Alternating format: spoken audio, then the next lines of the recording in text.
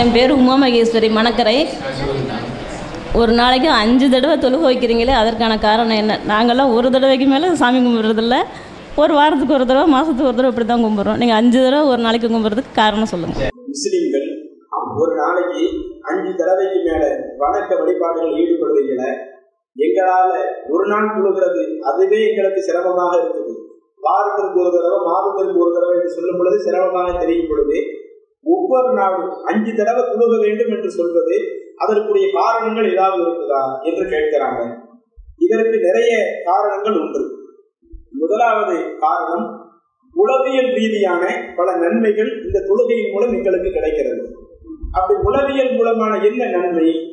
பொதுவாக இன்றைக்கு நம்ம எல்லாத்தையுமே படைத்தவன் ஏக இறைவன், அந்த ஒரே ஒரு இறைவன் தான். நம்மளை படைச்சதோடு அந்த இறைவன் விட்டு விட்டாரா? நமக்கு சாப்பாடு தருகிறார், நமக்கு தேவையான எல்லா வசதிகளையும் தருவார். இப்படி எல்லா வசதிகளையும் தந்த அந்த இறைவனுக்காக இது நாள் வர நாம என்ன நன்றியை செலுத்தியிருக்கிறோம் கொஞ்சம் யோசித்து பாருங்க. இறைவன் நமக்கு தந்ததெல்லாம் அவ்வளவு எளிதாக நம்ம மதிப்பீடு செஞ்சிட முடியாது. உதாரணத்திற்கு, நான் உடல் உறுப்புகள்ல ஒரு சில இதை மாத்திரம் மேற்கோள் காட்டுறேன். இறைவன் நமக்கு கண்ணை தந்திருக்கிறார்கள். அந்த கண்ணுல இருக்கக்கூடிய அந்த நன்மைகள் என்ன யோசிச்சு பாருங்க. இன்னைக்கு சில வயதான நேரத்துல வெள்ளெழுத்து கண்ணாடி போட்டு சில ஆட்கள் படிக்கிறாங்கல்ல. நம்ம சின்ன வயசுல வெள்ளெழுத்து கண்ணாடி எதுவுமே போடல. ஏன் போடல? அது நம்மை படைத்த இறைவன் நமக்கு செஞ்ச ஒரு பெரிய அருள் தானே. அதே மாதிரி இன்றைக்கு சில நபர்களுக்கு சின்ன வயதிலேயே பார்வை குறைபாடு. எனக்கு தூரத்து பார்வை இருக்குது, கிட்டத்து பார்வை இல்லை. எனக்கு கிட்டத்து பார்வை இருக்குது, தூரத்து பார்வை தெரிய மாட்டேங்குது என்று எத்தனை நபர்கள் சொல்லிக் கொண்டிருக்கிறார்கள். இன்னைக்கு நீங்க கண்ணு ஹாஸ்பிட்டலுக்கு போனீங்கன்னு சொன்னா, அது அரவிந்த் ஹாஸ்பிட்டலாக இருந்தாலும் வேற ஹாஸ்பிட்டலா இருந்தாலும், நீங்க நார்மலா யாராவது ஒரு ஆளோடு போய் பாருங்க. அப்பதான் இறைவன் நமக்கு செஞ்ச அருள். கண்ணுல இன்னைக்கு எத்தனை நபர்களுக்கு எத்தனை விதமான வியாதிகள் இருக்குது. அதுல எந்த வியாதிகளும் இல்லாம இறைவன் நமக்கு ஒரு ஆரோக்கியமான கண்ணை தந்திருக்கிறாருங்க. இதற்கு வாழ்நாள் முழுக்க அந்த இறைவனுக்காக நாம எவ்வளவு செலவிட்டாலும் அது தகும். அந்த அளவு கண்ணினுடைய நன்மை நமக்கு இருக்குது. காது இருக்குது இல்ல, அதனுடைய நன்மை எடுத்து பாருங்க. நாமெல்லாம் இது நம்மளுடைய உள்ளத்து இயற்கையிலே இருக்கிறதுனால அதையெல்லாம் புரியாம இருக்கிறோம். இந்த காதினுடைய நன்மை என்னன்னா, நம்ம சரியா கேட்டுக்கிட்டு இருக்கிறதுனால எந்த ஒரு பிரச்சனையும் இல்லை. எப்ப ஒருவருக்கு காது கேட்கறதுல குறைபாடு வருதோ, அதுல பிறக்கும் போதே அந்த பிரச்சனை வந்துச்சுன்னு வைங்க, அதை மீட்டவே முடியாது. கடைசி காலகட்டம் வரை ரொம்ப சிரமம் தான். அது சில நபர்களுக்கு அதுல கேட்பதுல குறைபாடுகள் ஏற்படும் பொழுது அதுல சில மிஷின்களை கொடுத்து அந்த மிஷின்களை கடைசி வரை என்ன செஞ்சாகணும், அவங்க காதுல போட்டே ஆகணும். இன்னும் சொல்ல போனா சில ஆட்களுக்கு, சில சின்ன பிள்ளைகளுக்கு, பேச வராத பிள்ளைகளுக்கு என்ன சொல்லிடுறாங்கன்னா, நீங்க இந்த மிஷினை உடம்புலேயே உங்க தலையிலேயே ஃபிட் பண்ணிருப்பாங்க. ஆபரேஷன் 8 லட்சம் ரூபாய் கொடுத்து ஆபரேஷன் பண்ணி தலையில இந்த இடத்துல என்ன செஞ்சிருப்பாங்க, அந்த மிஷினை ஃபிட் பண்ணி காதுல ஒரு இதை வச்சு அதுல பல கண்டிஷனை சொல்லுவாங்க. இந்த மிஷின் பயன்படுத்தக்கூடிய முறைகள் இப்படி இப்படி இருக்குது என்று அதுல 1008 கண்டிஷன். ஆனா இன்னைக்கு நமக்கு இறைவன் நல்ல காது கேட்கக்கூடிய ஒரு தன்மையை கொடுத்திருக்கிறாரு. எந்த மிஷினுமே இல்லாம நாம இருந்துகிட்டு இருக்கிறோமே. இன்னும் சில நபர்களுக்கு அந்த காது கேட்பதுல சின்ன அளவிலான குறைபாடு இருக்குதுன்னு வைங்க. அப்ப சின்ன அளவிலான குறைபாடு இருந்துச்சுன்னா அதற்குன்னு மிஷினை கொடுத்து, அதுக்குன்னு பேட்டரி கொடுத்து, அந்த பேட்டரி 3 நாளைக்கு ஒரு நாள் தீர்ந்து போய் மாத்திக்கிட்டே இருக்கணும். அதுல தண்ணி பற்றக்கூடாது, அதுல வேற எதுவும் கீழே விழுந்துடக்கூடாது. கீழே விழுந்து மிஷின் போயிடும். மிஷின் 10,000 ரூபாய் ஆகும், 20,000 ரூபாய் ஆகும். ஒரு வருஷத்துக்கு ஒரு மிஷின் மாற்றணும். அப்ப நமக்கு எந்த மிஷினும் இல்லாம, எந்த பேட்டரி இல்லாம, எந்த ரீசார்ஜ் இல்லாம பிறந்ததுல இருந்து இப்ப வரை நமக்கு காது கேட்கக்கூடிய தன்மையை தந்திருக்கிறாரு கடவுள். இது எவ்வளவு பெரிய ஒரு நன்மை. இந்த மாதிரி இதயத்தை சிந்திச்சு பாருங்க, சிறுநீரகத்தை சிந்திச்சு பாருங்க. இன்னைக்கு டயாலிசிஸ் பண்றவங்கள்ட்ட கேட்டா அதனுடைய அருமைகள் எல்லாம் தெரியும். அப்ப இப்படி நமக்கு இறைவன் செஞ்ச அந்த அருள் கொடைகளுக்காக நம்மளுடைய 24 மணி நேரத்தை நாம் அர்ப்பணித்தாலும் அது தகும் என்ற அளவிற்கு தான் இறைவன் நம்மளுடைய உடல்ல ஏராளமான நன்மைகளையும் அருள் கொடைகளையும் தந்திருக்கிறார். அதே மாதிரி நம்ம சாப்பிடுற பொருள், குடிக்கிற தண்ணி, மழையை ஒழுங்க கடவுள் இறக்காம இருந்தா என்ன ஆகும்? தண்ணிக்கு நாம எங்க போவோம்? இந்த கோடை காலம் வந்துச்சுன்னா தண்ணிக்கு எவ்வளவு சிரமப்பட்டுக்கிட்டு இருக்கிறோம். அப்ப இறைவன் நமக்கு அந்த அளவுக்கு அற்புதத்தை தந்திருக்கிறார் என்றால் 24 மணி நேரம் வணங்குவதற்கு தகுதியான ஒரு காரியத்தை இறைவன் எவ்வளவு செய்திருக்கிறார். அதைத்தான் இறைவன் குர்ஆன்ல ஒரு வசனத்திலே குறிப்பிடுகிறான். இன்தஉது நிஅமத்தல்லாஹி லா துஹ்ஸூஹா. உங்களுக்கு இறைவன் செய்த அந்த அருள் கொடைகளை நீங்கள் ஒண்ணு ஒண்ணா கணக்கிட்டு பார்த்தால் லா துஹ்ஸூஹா, உங்களால் அதை கணக்கிடவே முடியாது.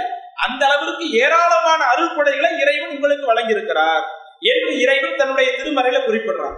அப்ப இவ்வளவு அருள்படைகள் வழங்கிய அந்த இறைவனை எதுவுமே அந்த இறைவனுக்கு செய்யாம இருக்கிறேன்னு. அப்ப இறைவன் செய்த அவ்வளவு அருள்படைகளுக்கு 24 மணி நேரம் என்னால் நன்றி செலுத்த முடியாவிட்டாலும் என்னால் முடிந்த அளவிற்கு ஒரு 5 நேரமாவது என்னால் செலுத்த முடியுது என்ற ஒரு மன திருப்தி அந்த 5 நேரம் தொழுகும் பொழுது எங்களுக்கு ஏற்படுகிறது. இன்னும் நான் நன்றி செலுத்தாம இருக்கிறத விட என்னால 5 நேரம் நன்றி செலுத்துறது ஒரு நன்றி தன்மை எனக்கு இருக்குது, நன்றி செலுத்தக்கூடிய தன்மை எனக்கு வந்துருது. இந்த ஒரு எண்ணம் அந்த தொழுகையை நிறைவேற்றுவதன் மூலம் உள ரீதியில் ஏற்படுகிறது. அதே மாதிரி இன்னொரு நன்மை என்ன நன்மை, இன்றைக்கு மனிதர்களாக இருக்கிறோம்னு சொன்னா நம்முடைய உள்ளங்கள் இருக்குது இல்ல, நம்மளுடைய உள்ளங்கள் பல நேரங்கள்ல தவறு செய்யத்தான் அதிக நேரம் தூண்டும். எது தப்பான காரியமோ அந்த தப்பான காரியங்கள் தான் நமக்கு நல்லது மாதிரி அழகாக்கப்படும். நாம அந்த தப்பை ரொம்ப சர்வசாதாரணமாக ஜாலியாக செய்ய தூண்டும். அப்படி இருக்கிற நேரத்துல அந்த 5 நேர தொழுகைகளை நான் ஒவ்வொரு நாளும் கடைபிடிக்கும் பொழுது அப்போது என்ன நடக்கும், உள்ளத்துல ஒரு விதமான இறைவனை பற்றிய ஒரு பயம் அதிகரிக்க ஆரம்பிக்கும். பொதுவா எல்லா நேரத்திலும் இறைவனை பயப்படணும். அதுல ஒவ்வொரு நாளும் 5 நேரம் பள்ளிவாசல்ல போயிட்டு வரும் பொழுது, இறைவனுடைய அந்த ஆலயத்திற்கு போயிட்டு வரும் பொழுது அந்த இறைவனை பற்றிய ஒரு பயம் அதிகரிச்சுட்டே இருக்கும். இப்ப காலையில எழுந்த உடனே பள்ளிவாசலுக்கு வருவேன், தொழுதுட்டு போகும் பொழுது அந்த இறை பயத்துல அதற்கடுத்து என்னுடைய வாழ்க்கையில நான் தப்பு செஞ்சிடக்கூடாது நினைச்சு கொண்டு போயிட்டே இருப்பேன். மதியான வேலை வரும் பொழுது மீண்டும் பள்ளிவாசலுக்கு வர்றோம்னு வைங்க, என்னுடைய அந்த இறை எச்சம் கொஞ்சம் சார்ஜ் குறைஞ்சாலும் பள்ளிவாசல்ல வந்த உடனே போனுக்கு சார்ஜ் போடுற மாதிரி மீண்டும் அந்த இறை எச்சம் சார்ஜ் ஆகுது, அது பூஸ்ட் ஆகுது. திரும்ப அந்த இறை பயத்தோட நான் போறேன். திரும்ப ஒரு 4 மணிக்கு வர்றேன். 4 மணிக்கு வரும்பொழுது எனக்கு மீண்டும் அந்த இறை எச்சம் கூடுது. போறேன் 6 மணி 6:30க்கு வாரேன். திரும்ப அடுத்து 8 மணிக்கு வாரேன். அப்படி வந்துட்டு திரும்ப நைட்டு தூங்க போயிடுறேன். அப்படி 5 வேளைகள் இறைவனுடைய ஆலயத்திற்கு வரும் பொழுது, ஏன்னா ஒரு மனுஷன் தன்னுடைய வீட்டுல இருக்கிறத விட வெளியே அங்கன்னு இருக்கிறத விட இறைவனுடைய ஒரு ஆலயத்துல இருக்கும் பொழுது அந்த இறைவனை பற்றிய ஒரு பயம் அவனுடைய உள்ளத்துல குடிகொள்ளுமா இல்லையா? அந்த பயம் அதிகரிக்குமா இல்லையா? அந்த இறையச்சம் நமக்கு அதிகரித்து அந்த இறையச்சத்தின் மூலமாக நம்ம பாவத்திலிருந்து விலகணும், பல நன்மையான காரியத்தை செய்யணும் என்பதற்கு இந்த தொழுகை மிக முக்கியமான ஒரு காரணமாக இருக்கிறது. அதே மாதிரி இந்த தொழுகையில கிடைக்கக்கூடிய இன்னொரு நன்மை இறைவன் சொல்லுகிறான், இறை தூதர் மூலமாக இறைவன் குறிப்பிடுகிறான். நீங்கள் தொழுகக்கூடிய அந்த தொழுகைகள் அனைத்துமே நீங்க மனிதன் அடிப்படையில செய்யக்கூடிய அந்த பாவங்களுக்கு இறைவன் இந்த தொழுகையை ஒரு பரிகாரமாக ஆக்குகிறான். பொதுவா நம்ம பாவம் செய்யக்கூடாது, நம்மையும் அறியாம ஒரு சில பாவங்களை நாம் செய்தாலும் அந்த தொழுகையை நிறைவேற்றும் பொழுது அந்த தொழுகை என்ன செய்கிறதா, அந்த பாவத்திற்கு பரிகாரமாக அமையுதான். அப்ப மறுமையை நம்பக்கூடியவர்கள் என்ன செய்வாங்க, மறுமையில சொர்க்கம் போகணும், பாவம் இருந்துச்சுன்னா அந்த பாவம் நம்மள நரகத்துக்கு கொண்டு போயிடும். நம்ம பாவம் குறைஞ்சிருச்சுன்னு சொன்னா, நன்மை அதிகரிச்சிருச்சுன்னு சொன்னா நம்ம எளிதில சொர்க்கம் போயிடலாம்.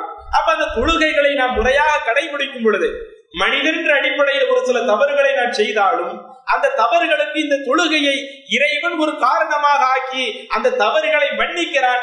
அதன் மூலம் எனக்கு மறு உலகிலே இப்படிப்பட்ட ஒரு நன்மை கிடைக்கிறது. அதே மாதிரி அந்த தொழுகையை ஒருவர் முறையாக கடைபிடிக்கும் பொழுது உடல் ரீதியான பல நன்மைகள் இருப்பதாக அதுல பல விஷயங்களை எல்லாம் சொல்லுகிறார்கள்.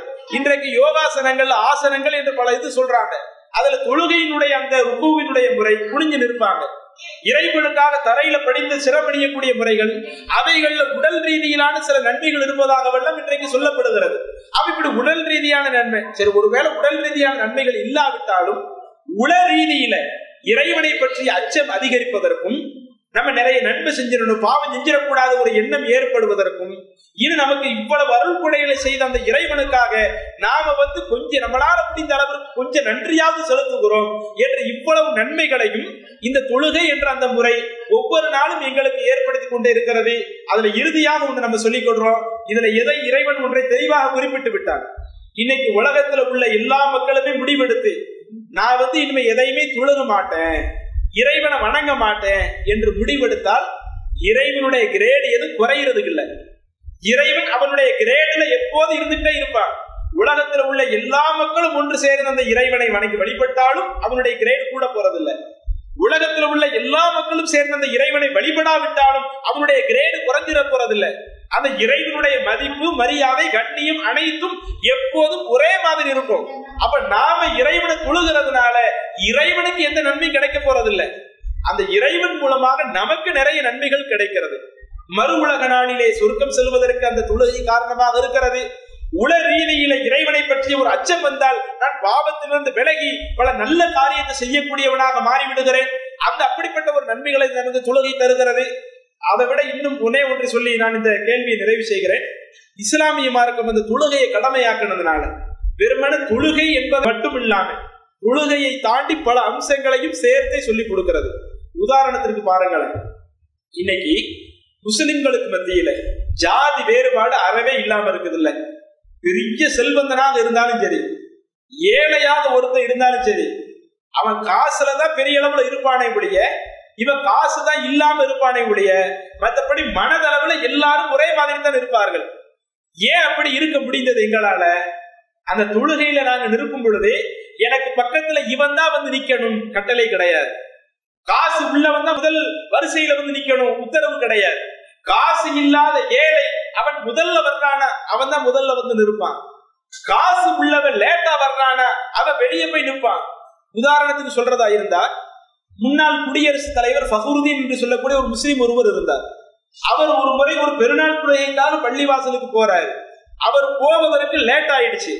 போவதற்கு லேட் ஆன உடனே, அவருக்கு குடியரசுத் தலைவர்ங்கிறது இந்தியாவுடைய முதல் குடிமகன் தானே.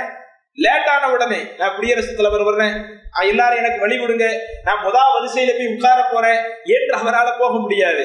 ஏழைகளாக இருக்கக்கூடியவங்க சாமானிய மக்கள் முன்னாடி இருந்துட்டாங்க. அவர் வேற வழி இல்லாம வெளியே நின்று தொழுதாரு. வெயில்ல நின்று தொழுதுட்டு போனாரு. இது கடந்த காலத்துல நடந்தது. இன்றைய காலத்திலேயும் மன்னராக ஒரு ஆள் இருக்கட்டுமே, வெளியே தான் லேட்டான வந்து நிக்கணும். ஏன் அப்படிப்பட்ட ஒரு தன்மை வருது? காசெல்லாம் நாங்க ஒரு பொருட்டாக பார்க்க மாட்டேங்கிறோமே. பள்ளிவாசலுக்கு உள்ள போயிட்டோம்னா எங்களுக்கு பதவி ஒரு பொருட்டாக தெரிய மாட்டேங்குது. எவ்வளவு பெரிய ஒரு ஆள் லேட்டா வந்தாலும் வெளியே போ, உனக்கு வெளியே தான் இடம் இருக்குது, ஒரு ஏழை முன்னாடி வந்து நீ முதல்ல வந்து உட்காரு என்று சொல்லுகிறோமே. அந்த சமத்துவம் சகோதரத்துவம் எப்படி வருகிறது? ஒவ்வொரு நாளும் 5 நேர தொழுகையில் இருக்கும் பொழுது எனக்கு வலது பக்கத்துல ஒருவன் இருப்பான், எனக்கு இடது பக்கத்துல ஒருவன் இருப்பான், வலது பக்கத்துல ஏழையா இருப்பான், இடது பக்கத்துல படிக்காதவனா இருப்பான். நான் எல்லாம் சரியா இருப்பேன். அவனுடைய தோளோடு என்னுடைய தோல் ஒட்டும். நான் ருக்கு செய்யும் பொழுது, நான் சுஜூது பண்ணும் பொழுது என்னுடைய உடல் அவனுடைய உடலை ஒட்டும். இன்னும் சொல்ல போனான், எனக்கு முன்னாடி ஏழை ஒருவன் இருக்கிறான். நான் வந்து இறைவனுக்காக தலையை குனிந்து சிரமணியும் பொழுது அவனுடைய கால் சில நேரங்கள்ல என் தலை மேல பட்டுதுன்னு வைங்க, நான் எதை எடுத்துக்க மாட்டேன். சரி, நம்ம சிரமணிகிறோம், அவருடைய கால் என் தலையில படுது, அவ்வளவுதான். இனி ஏழை ஆயிட்டு நீ என்னை பக்கத்துல வந்து உட்காரலாமா, உன் கால் என் தலையில படலாமா, உன் கையை என் கையோடு ஒட்டலாமா என்று எதையும் கேட்க மாட்டோம். அப்ப அந்த சகோதரத்துவத்தை எங்களுக்கு ஏற்படுத்தியது எது? ஒருவர் இஸ்லாத்துக்கு வர்றதுக்கு முன்னாடி சமுதாயத்தால தாழ்த்தப்பட்டவராக பார்க்கப்படும் பொழுது, இஸ்லாத்திற்கு வந்த பிறகு அவர் பள்ளிவாசல்ல ஒட்டி நாங்க நிக்கிறோமே. அப்படி நிற்பதற்குரிய காரணம் என்ன? அக்கா இஸ்லாத்துக்கு வராம இருந்தால் அப்படித்தான் நிற்போம். தொழுகையில் அப்படி ஒட்டி பக்கத்துல வைக்கிறோமே, புதிதாக இஸ்லாத்தை ஏற்றவங்களை பக்கத்துல வைக்கிறோமே. அப்ப இந்த சமத்துவத்தையும் சகோதரத்துவத்தையும் வளர செய்வதற்கு இந்த தொழுகை தான் ஒரு பெரிய ஒரு அடிப்படையாக இருக்கிறது. மற்ற சமுதாயத்திற்கும் இந்த சமுதாயத்திற்கும் அந்த சமத்துவத்தில் சகோதரத்துவத்தில் ஒரு பெரிய வேறுபாடு வந்ததற்கு இந்த தொழுகை தான் காரணமாக இருக்கிறது. அப்ப இப்படிப்பட்ட இந்த காரணங்களுக்காக நம்ம எவ்வளவு நாள் தொழுகலாம், இருந்தாலும் நமக்கென்று உலகத்துல பல அலுவல்கள் இருக்கிறதுனால அதுல 5 நேர தொழுகை நாம வந்து இறைவன் கடமையாக ஆக்குனதுனால நாம அந்த கடமையை நிறைவேற்றிடுவோம். அதன் மூலம் மறு உலகத்தில் நன்மை கிடைக்குது, உலகத்திலேயும் பல நன்மை கிடைக்கிறது என்பதற்காக செய்கிறது. அல்லாஹ்